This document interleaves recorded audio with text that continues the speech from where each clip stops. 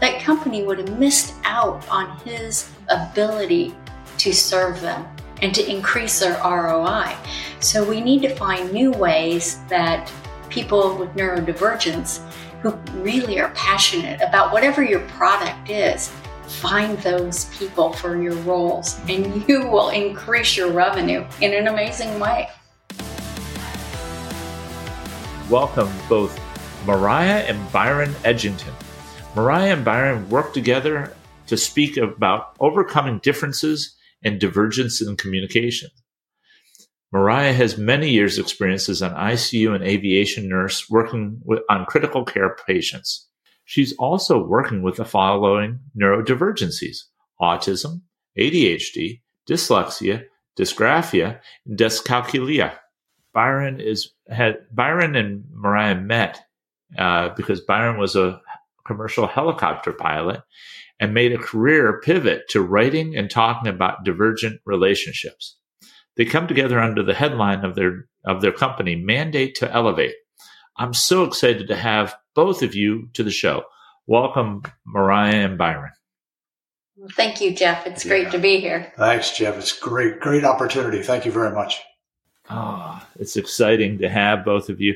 We had such a wonderful conversation just a few short weeks ago when we were planning this podcast, and it felt like such a glass of cool water whenever you read about and you talk to folks who have such deep experiences that are both what I'll call professional and relational. Right? You have your deep experiences working in an ICU or aviation nursing. You have your deep experiences as a pilot. And then all of a sudden, like, you guys pivot. You do full career pivots to this whole area of TEDx speaking and writing and authoring and consulting. And I'm like, wow, that's just wonderful. So today, what we're going to do is we're going to talk about two topics that relate. Now, as a CEO or business leader, you're going to want to pay special attention because chances are you probably have a number of people within your organization that are neurodivergent. You might have somebody with any of the neurodivergencies I listed before. You might have people with obsessive compulsive disorder. You might have people with other types of neurodivergencies that are either recognized by them or not recognized by them. They may be undiagnosed or diagnosed. And they may or may not be willing to share with you as a leader those neurodivergencies, because they may feel that that's a very deeply personal thing. And to be able to understand these things is going to be big for you because you may be dealing with things that you are unaware of and that may be the difference maker between your business success and not. The second thing we're going to talk about is mindset and paradigms. Really, the understanding of what's that baggage? What are some of those schemas, those frameworks that we're given as children, in young adulthood that last throughout our lifetime? Those assumptions that are baked into our brain, and how do we address them to allow ourselves to do personal and occupational pivots, so that they're not limiting us. If anything, maybe in some cases they allow us to, we use them where they're useful, and then we abandon them when they're not useful anymore. So I'm looking forward to talking to both of you guys about that. But quite frankly, I want to hear more about your story. Actually, I want my guests to hear more about your story because I heard about it and I was just so thrilled that you got to tell me a little bit about how you guys came together. And then how you came up with this Mandate to Elevate. Over to you. Thank you very much. Thank you so much, Jeff. It's interesting. Our story started many, many years ago when I was a flight nurse and Byron was a pilot. And we were friends for many years before we married. And actually, we've been married. We judge that by the months. Right now, it's 284 months because we enjoy our relationship so much. But once we were together, we flew together for many years.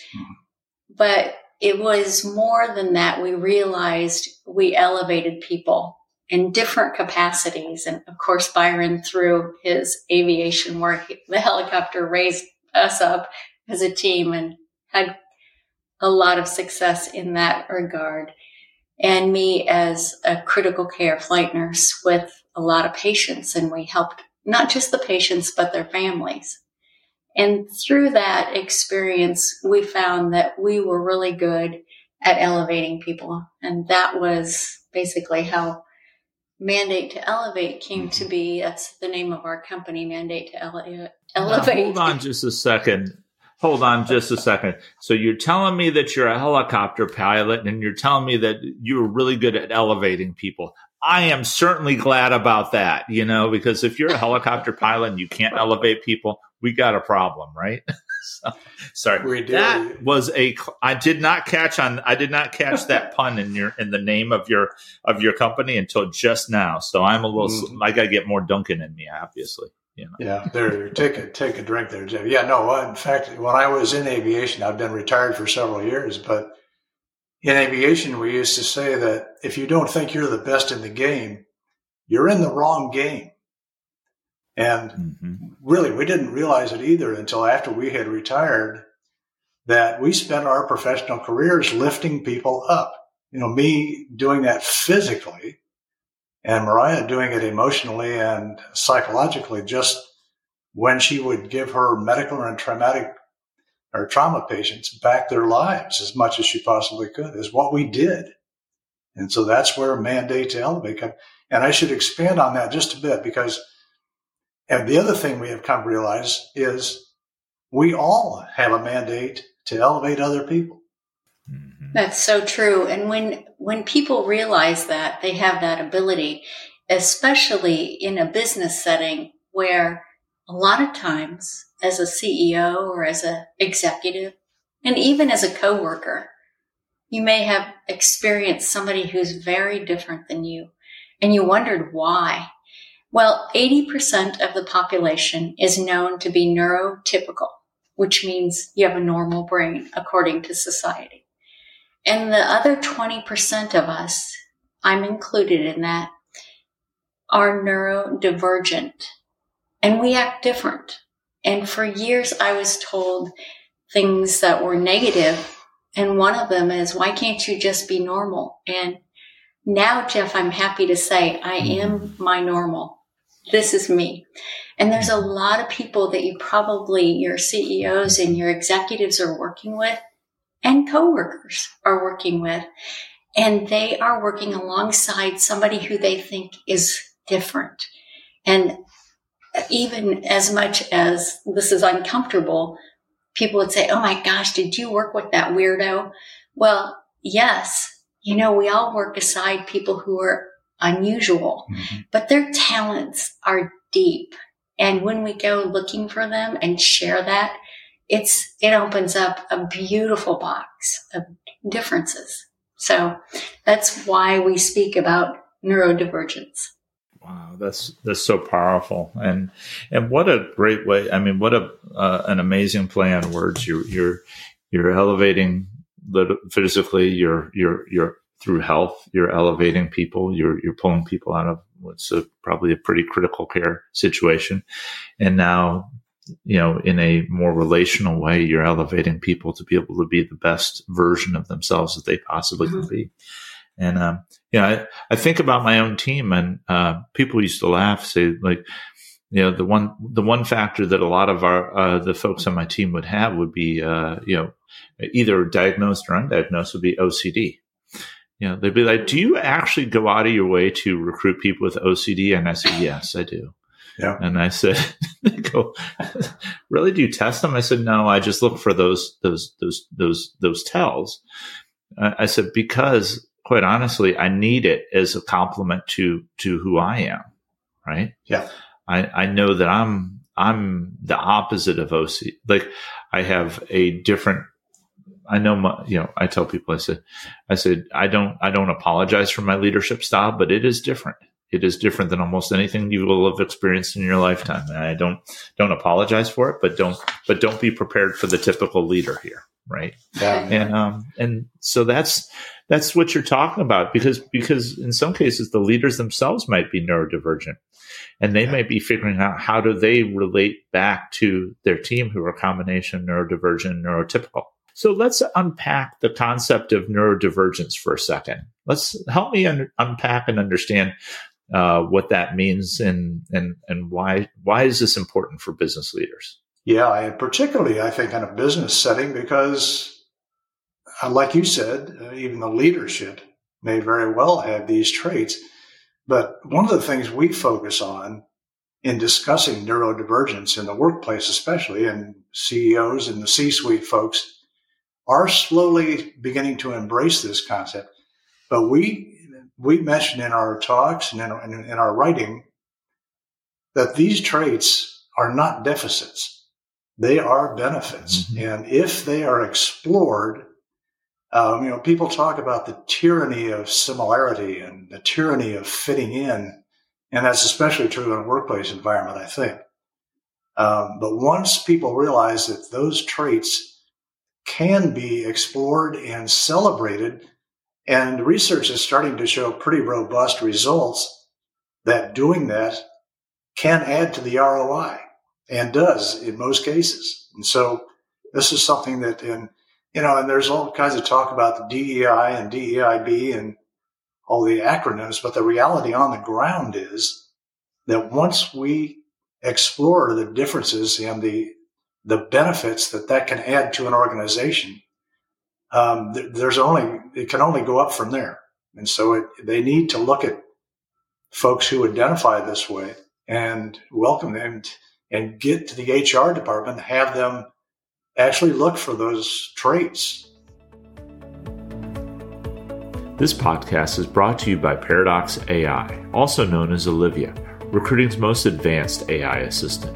I used Paradox at my previous organization, and their team helped us create a candidate concierge experience that ensured a fast hiring process that still felt very human. We literally hired hundreds of thousands of people, many of whom were critical healthcare workers needed during the pandemic. It's not just me. Organizations like McDonald's, General Motors, Unilever, and L'Oreal use this technology to create engaging and fast candidate experiences. Go to paradox.ai to learn more about the amazing things Paradox and Olivia can do for you. So, Mariah, you have a number of neurodivergencies.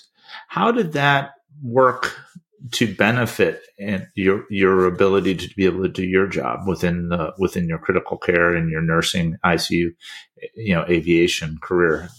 Well, it's interesting that you asked that, Jeff, because I didn't, at the time when I was really highly in the middle of my career, I didn't realize that I was neurodivergent.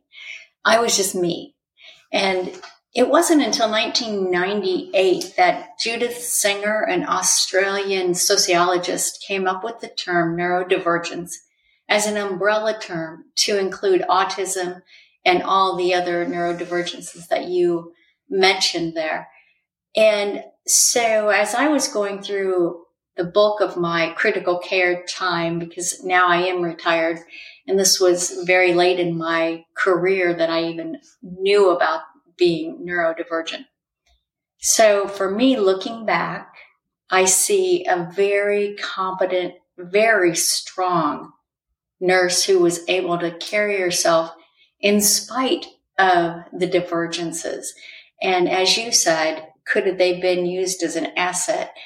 One thing that I do have, and I don't necessarily know this is attributed to my neurodivergence. However, many neurodivergent people have this trait, a lot of it, and that's intuition. And I saved a lot of patients' lives because I didn't listen to outside stimuli. I listened inside and would tell a doc, hey, this is going to happen. We need to pay attention to it. And inevitably, it saved lives. So I was fortunate because I leaned into this unknown and stood up for, I was a patient advocate in an amazing way because of the things that I intuitively somehow was able to know. And many neurodivergent people have that trait of high empathy, high intuition. And if we're allowed to use that freely, instead of what we call neuromask it away, then you can increase your productivity in your teams in an incredible way. But one thing I want to add, Jeff, is for leaders to go ahead and see if they can find some way to accept more of the neurodivergent people. And one of the ways they found is by incorporating a new hire who looks either appears like they're neurodivergent or actually states that they are, and bringing them on board and buddying them up with a neurotypical person. Mm-hmm. And what that does is it increases the ability of that neurodivergent person to feel comfortable enough to display or utilize those skills that they have that are a real benefit. So that's one thing I encourage leaders to look at. And Byron has a great story of a neurodivergent person going through an interview process who was helped by. Yes. And this individual was, by all outward appearances at least, was not someone who would fit into the organization. I mean, his resume, his vita was stellar.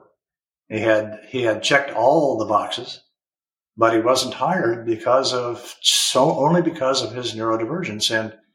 And that company had found out later that they regretted not hiring him because he would have added to their bottom line immensely had he been hired.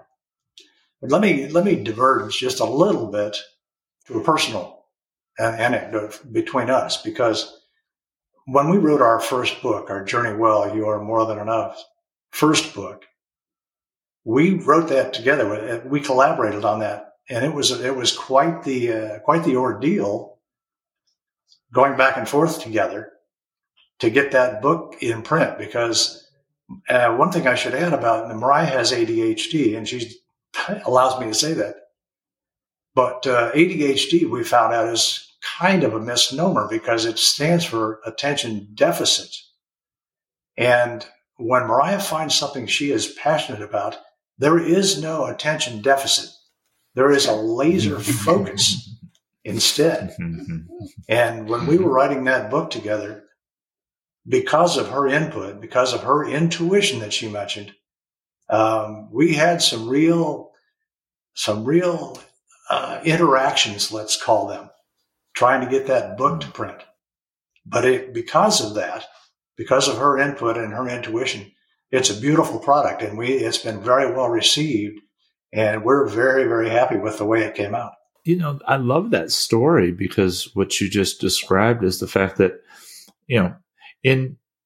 people that don't understand the neurodivergences, right, and what they may be dealing with might write off somebody, say, oh, ADHD, that means that they're all over the place, they're scattered.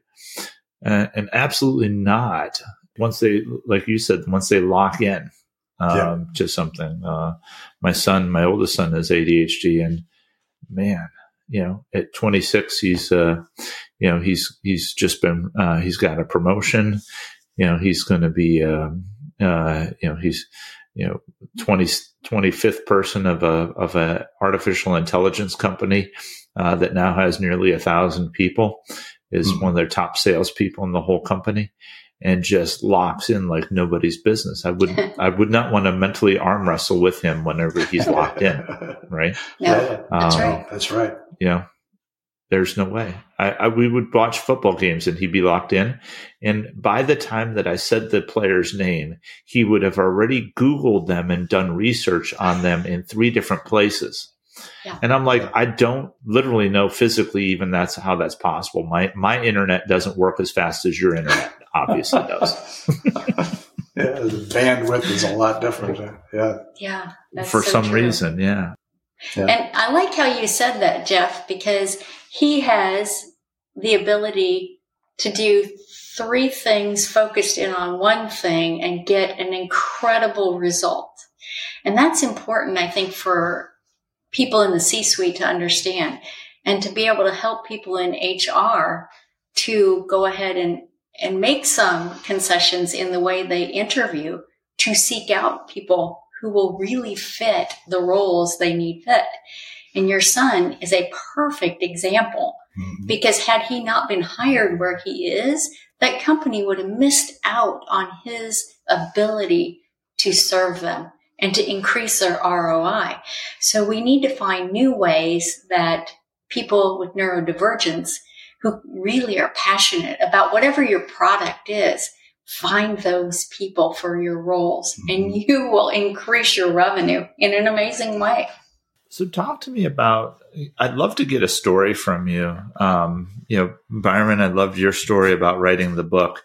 Mariah, I'd love to get a story from you where you really leveraged, where you found, and you gave the example of your intuition. I think Malcolm Gladwell talks about it in the book Blink, right? It's your unique ability to process previous experiences and blend them into the current and be able to understand what's going on in the subconscious, even though the conscious may not be able to understand why, right?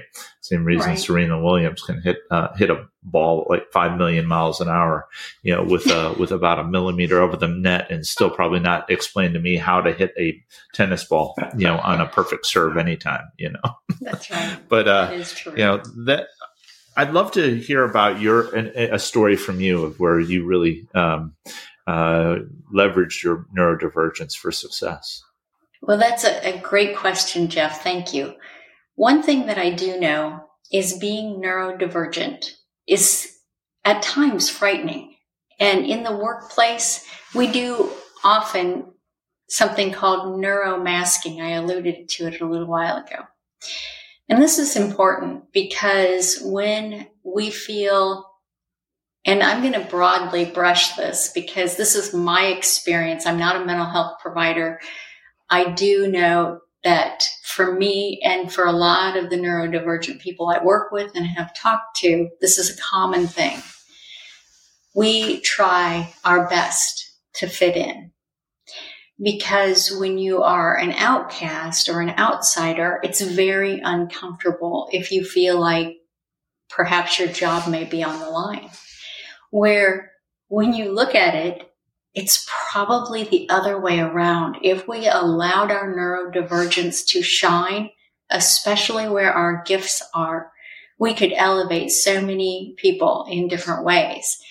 And I'll give you an example of how that changed for me in my writing career, because I was the nurse for years and years. And of course, I was just a nurse. This is a thought process. Mm-hmm. And now looking back, I realized I was an amazing nurse. Now with the mindset shift that I've done over the last couple of years, I've found that I'm able to own my value and know that I am more than enough, that my neurodivergence makes me who I am, and I shut down an inner critic and an imposter, basically.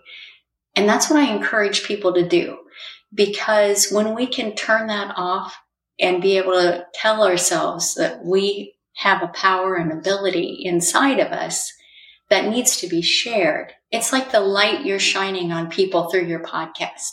It's like the light that you shined on your son when you acknowledged to him his gift of being able to just blow you out of the water, right? For getting that information, just like that.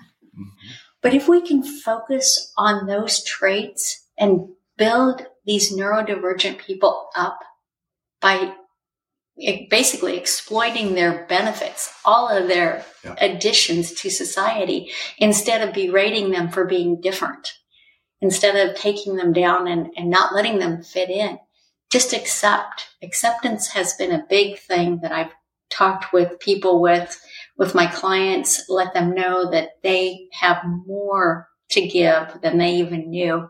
And it changed a lot of lives. What I find to your point, Mariah, is that there's two things. There's a step even before acceptance, and it's understanding what is that the person does have a neurodivergence, that they are different from you, that they don't see the world or process it necessarily the exact same way as you do. And then going beyond the unknown and understanding, what does that mean? What is the world through their eyes? What is their experiences through their eyes? And if you make that much of an attempt to understand where they're coming from, then then you can attribute more rightly some of their motives. And I think that's where we lose the train leaves the tracks, right? When we start associating motives with behavior, and we say, oh, well, obviously they must be thinking this because, and like, that's what I would be thinking in this situation. It's like, well, but that's not how they think. So it's not appropriate to attribute those motives. It sounds like I hit a button there. Talk to me. Well, you did. And I guess this is as good a time as any to mention the neuromasking and my role in that as a neurotypical person, because I can't begin to tell you, and it's embarrassing to me now to realize how many times I have dismissed and ignored Mariah's intuitions and her feedback because I'm neurotypical. I would say, well, and my common expression in those cases is, well, nobody thinks that. Nobody really believes that. And it's a form of bullying is what it is. I'm going to own up to it because that's not how I see it. I'm a very linear person. I put one foot in front of the other, and I don't see my world the way she sees her world. And so because we're 80% of the population as neurotypicals, and this goes especially for folks in the C-suite, I think, be aware that some of those folks may very well be neuromasking. They may not be sharing with you exactly how they feel because, as Mariah said, they're afraid they need to fit in, and especially in a work environment where their job may be in jeopardy. So that's something that we neurotypicals need to be aware of all the time. Wow. I mean, how would you feel like if you could not be really who be able to leverage the gifts that you have, be able to leverage the capabilities you have, because you're afraid that, essentially your means of providing and sustaining your lifestyle dependent on you being able to mask who you are, right? That's a pretty powerful thing. And if you as a leader can be able to take away that need to mask, and you say, you don't need to mask it anymore, actually bring that part. Let's understand that part. Let's figure out how you can bring your autism. Let's talk about how you bring your ADHD. Let's bring how you talk about your dyslexia, your OCD, your dyscalculia. There's things in there that I had to look up what they meant. There were neurodivergencies I hadn't run across before I met you, Mariah. So there's phenomenal things that as a leader, if you unpack those things, you say, if somebody who is probably the best of the best type of flight nurse, whose whole life is dependent on your life is dependent on that person being at their A plus game, AAA plus game. Like if you can say, and then you look at all the different neurodivergencies that you have and say, I bet you I could have somebody like that in my organization be successful. Right? That's the type of pivot that I'm hoping that leaders are seeing in this podcast today. Stop thinking that they have to be like you. Actually, my biggest realization was I don't want anybody to be like me. There's more of me than needs to go around, even just by me being one. Yeah, that's right. That's right. Little doses. Jeff, what you just said reminded me of the opportunities that are out there, because I know there's a lot of people who could benefit from just our knowledge base on neurodivergence, neurotypical. And a lot of people are afraid to talk about it. And I'm not. I'm absolutely not afraid to talk about it with anybody, even with the highest C-suite people, because I have so much information that I can share to help them to overcome. And that's the other thing, is no one wants to speak to somebody and feel threatened, like, oh my gosh, I don't know enough about neurodivergence. Great, call me, because I'm going to share with you what your employees likely are feeling and how important it is for you to go ahead and incorporate what they have. Let's find a solution and find out how your company can benefit from these people just basically through our knowledge. And we've learned a lot of communication tools, neurotypical here, neurodivergent here, and we have a toolbox full of things that can help you to create a better situation for your company and one that will increase your ROI. One of the things we found is it increases companies' ROI when they do certain things up to 80% because of utilizing these people's skills that they weren't using. So there are ways to maximize neurodivergence in your companies. It's just something they need to explore for sure, yeah. What a wonderful way. And we're going to pivot after making this point. I love what you just said. It's like leaders don't assume that you know, right? Yeah. Don't be afraid to reach out to somebody like, Mariah and Byron, or somebody that can help you unpack what it means, and also create a place that is a place of what we call a place of belonging, right? Mm-hmm. Where a neurodivergent person can feel like they can bring their whole self into the work, and they still feel they don't have to neuromask, right? Or they can choose to neuromask if they want to, but they don't feel like they have to, right? That's right. That's right. And that's really important. I think that we allow that type of environment. We foster that environment as leaders, and you might need help. Like you need help. Listen, if you're going through a merger or acquisition that was out of your caliber, you bring in some consultants to help you with an M&A, right? If you were going to go do some PE funding, you'd probably bring in people that had knowledge of how to get VC or private equity funding as investors into your organization, right? If you didn't have any experience in doing certain types of technology, inserting AI, and you probably go out and get those types of people. Why wouldn't you go out and get people that can help you understand and unpack the potential within your current employee base? And not only your current, but also think about your future. Like you might think different about who you recruit and how you recruit based on the fact that you actually are looking for certain neurodivergencies to be a complement to your skill set. That's right. And, I should add here, just for what it's worth, we ended our TEDx talk last April with a quote from Emerson. And Emerson said, "To be yourself in a world that's constantly trying to make you something else is the greatest accomplishment." And so once we allow everybody to be who they are, good things happen. That's all. I love that quote. And what a perfect transition to the next topic, which is about mindset. So Byron, you and I were talking right before we started the recording here. And we started talking about the mindset, the paradigms, the things that we are, we start off our lives with, we've taught about, and they're built-in assumptions in how we view the world, and how those may, sometimes limit our ability to pivot. I'd love to have the two of you guys share with me some of your thoughts on the role of mindsets and paradigms, and how they can be both useful, but also how they need to be challenged at times. Yeah, great questions, all of these, Jeff. And first of all, I should mention that minds are not brains. There's a difference. Right. And let me give you just an anecdotal thing from my aviation career, if I may. A lot of the aircraft I flew had an autopilot. And what would happen is, once I got the aircraft up and leveled off at the altitude I wanted and the speed and the course, I would set the autopilot. And the autopilot would keep that aircraft on that course and at that altitude and at that speed.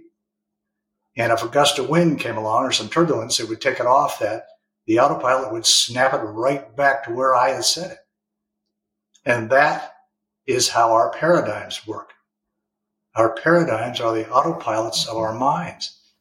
And anytime we get out of our comfort zone and there's some turbulence in our lives, we immediately snap back to that paradigm, to that course and altitude and speed.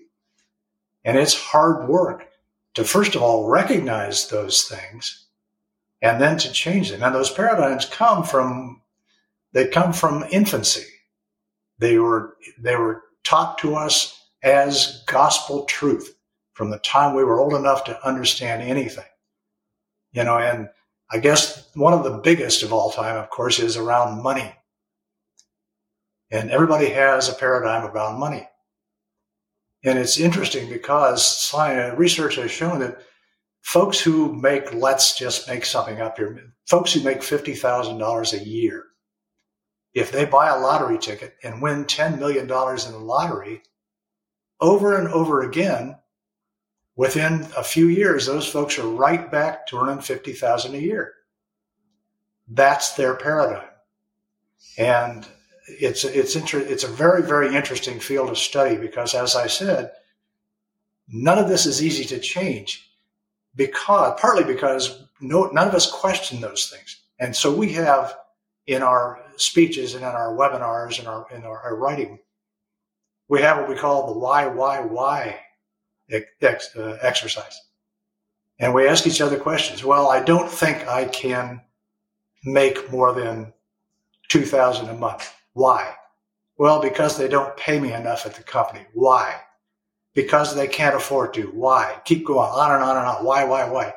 And that's one of the best ways we know of to really get to the root. And here's the root of most of those paradigms, because we feel like we don't deserve it.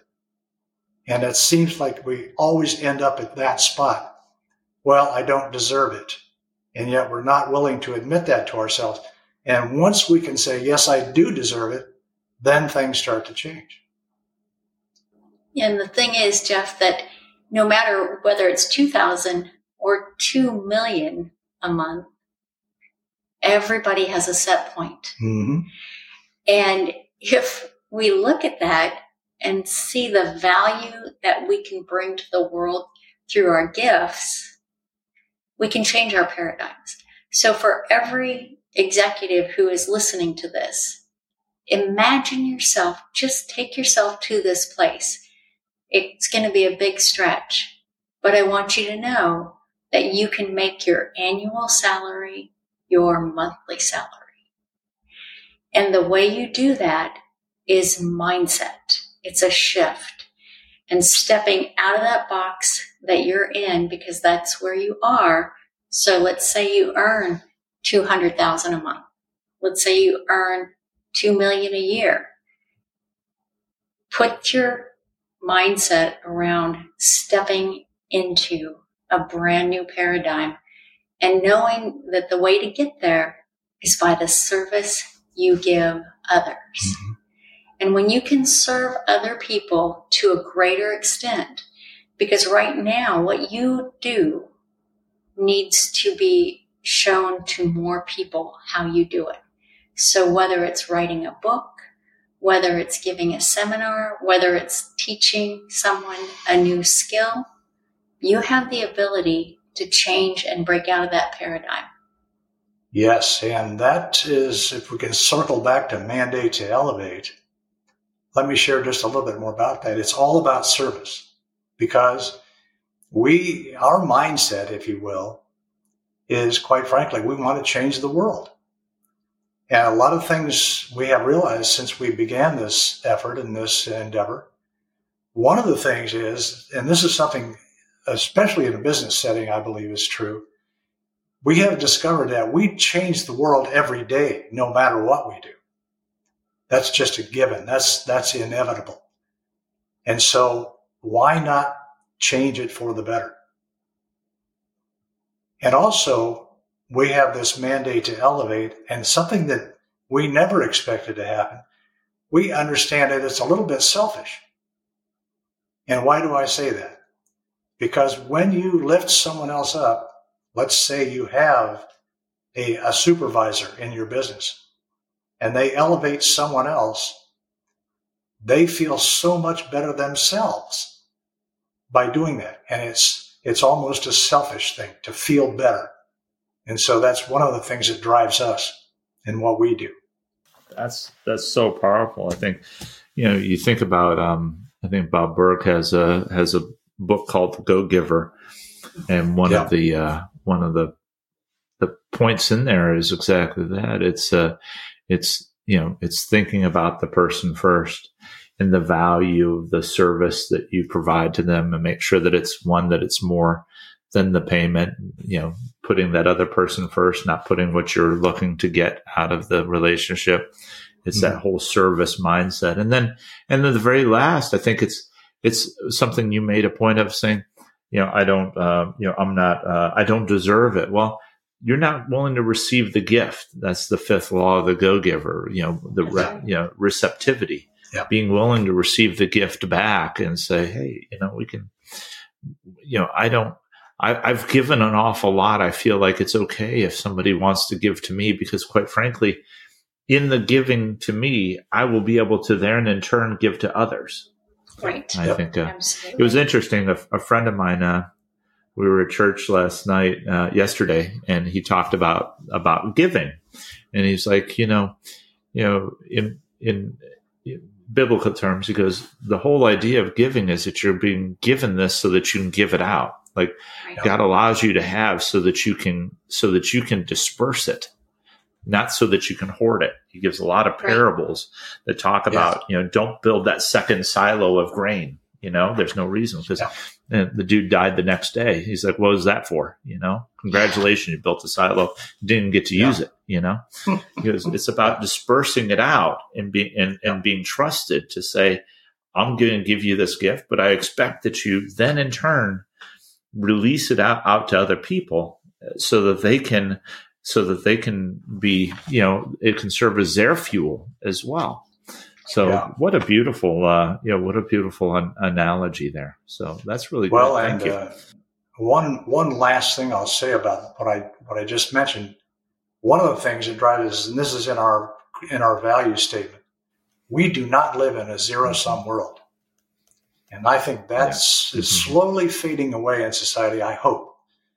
But we do not live in a zero-sum world. We live in an abundant world where everyone can win and can realize their own potential. We believe that.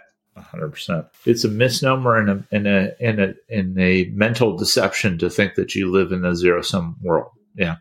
You can lift while you climb, and you can, and actually the funny thing is that anybody who actually understands the concept of giving to others realizes that they actually get a lot more fuel in their tank at the end of that giving than maybe even the receiver gets.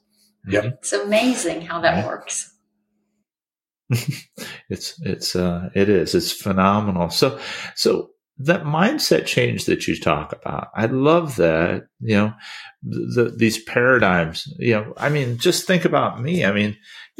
If I don't care where on the planet I'm heading, I'm probably, if my wife isn't, course correcting me, I'm heading to Dunkin', and she's like, no, we're going the other way. We're going out to eat, or but my car is like automatically going to Dunkin', right. to get my coffee. And so, I am not sponsored by Dunkin' yet, but if anybody from Dunkin' Donuts wants to sponsor me, I would, I am receptive, That's right. Being open to receiving is so true. Isn't that fun? When we change our mindset, it is amazing how quickly things can change, because now that you've opened that thought for Dunkin' to sponsor you, be prepared to find that in your life. That's right. Careful what you ask for, because you're going to get it. Right. That's a great point. It's as you start to switch the mindset, it's just not an aspiration that you throw out there. You actually believe inside. You're like, okay, this will take hold. Somebody asked me, they said early on, will you actually do a podcast here? How long are you going to do it for? I said, what type of question is that? I said, I'm going to do it forever, until I die, probably. They were like, really? I said, well, in either that or until I decide that it's no longer something that I feel like I should be doing anymore, if that ever happens. But at this point, I don't see an end to something whenever I just started it. All I see is the upward potential. Yeah. And Jeff, the interesting thing about that question is, and I feel that this probably will resonate with you. You will continue doing this podcast until the service is no longer needed. Yeah. And when we go into any endeavor, knowing that we are here to serve, because as you mentioned, Bob Berg, with what he does, it is absolutely about serving other people and helping in any way that you can. And that's the one thing I would have to say that is probably the best thing that has happened to me and for me with learning this new mindset. And that was, I no longer live in fear of what other people would think of me or what happens outside of me. I now know that and this is a favorite quote of mine from Rumi, and that is, the beauty you see in me is a reflection of you. And I believe that fully, that each person has this beautiful essence inside of them. And if they are allowed to find that their mindset can switch it on, it changes their life. I think that those quotes are wonderful. And before we wrap, we're going to make sure we get that Emerson quote and who was the person that quoted that the beauty you see in me is a reflection of you? Who is that? Rumi. It's Rumi. Okay. Yeah. Got it. Okay. And the Rumi quote, want to get those put up for folks, because I think as inspiration, they really serve to think, allow us to think different and challenge us to reconsider. One of my favorites from my father was all generalizations are bad, including this one. Yeah. He was a smart guy. Yeah. He drove me crazy with that one for 52 years now, Yeah. The unsolvable problem, right? The circular logic. Conundrum. Yes, that's right. Yeah. That's and right. Jeff, I would add one more thing here too. And I'm going to shamelessly plug our book here again, if I may.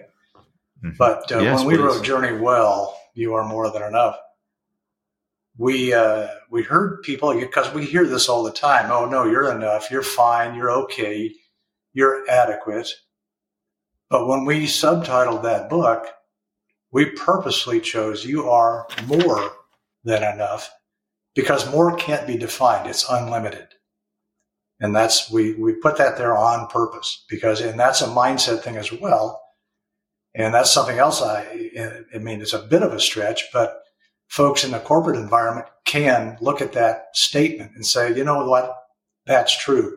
We don't know what we're capable of. The only limits we have are the ones we put on ourselves. That's it. That's right. Well, and I love the fact that you did tie, the word fine in corporate America, I call the corporate 4-letter word, right? Yeah. Anybody that ever told me that they were fine, I was like, oh man, what's wrong? The hairs in the back of my neck stood up, and I was like, oh, we need to talk. Let's grab a room, right? Anybody who's fine is not fine, right? Yeah, and, that's right. So you are more than enough. Like you are so much, I probably couldn't even handle all that you are, which is awesome. Yeah. And I believe this, we believe this, that if any one of us knew what we were capable of, it would probably scare us to death, and we need to tap into that. So with the book Journey Well, I think that we should make sure that we put that up on the website and make sure we have links to it. I'm sure there's tons of advice there for relationships, for people, for, as it relates back to neurodivergence. But let's talk about the CEOs and the business leaders who are listening to this going, wow, I've taken a lot from this podcast, but what can I do tomorrow? What's the one or two things I could do as a business leader tomorrow that could help me to grow my business with people? I got investors clamoring. I got customers, that really need service. I got employees who have deep needs and I want to grow them and do better by them. I have suppliers out there that are, that want to provide more to me than probably I can afford. How do I leverage what some of the things we talked about into one or two things I could do tomorrow? Yeah, excellent question. And I guess the first thing that came to mind for me was that, obviously it sounds like a kind of a silly thing to say, but business tends to be transactional, of course. Of course it is. But we believe there's three parts to every transaction and a lot of businesses, a lot of individuals miss that third step, and that is service. We tend not to think beyond the sale. When the money's in the bank and the customer goes away, we tend to disregard that third step of service. So if I were in the C-suite, I would be looking for ways to serve that prior customer in some way and maintain that connection in some way. And a lot of companies do that a lot better than they used to, but that's the first thing I think. The other one, and Mariah can talk about this better, the I am exercise, and this is a personal tool that you can use. You want to address that? Yeah, when people know, and this is probably something that'd be good for the executive to know, that their confidence is contagious. And when they can change their mindset and get around, even though, and this may step on some toes, they already feel that they've got the confidence. They know that they're more than enough. But the bottom line is a lot of people really question what's going on in their lives. And when we can work with somebody, and I encourage everybody who's listening to this, if you don't have a mentor, get one.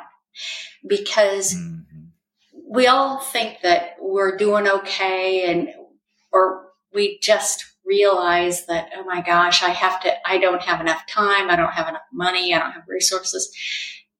But you would be so surprised at what difference a mentor could make in your life.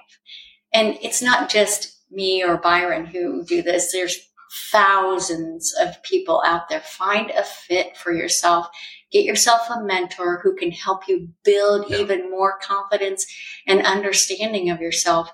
And you will grow as a person in your personal relationships, but also in your business. And your business will go to a higher level because you will have more respect for yourself. And then you will get that in turn. It's that service. When you start serving your people in a different way, they're going to start serving you. That's some powerful stuff.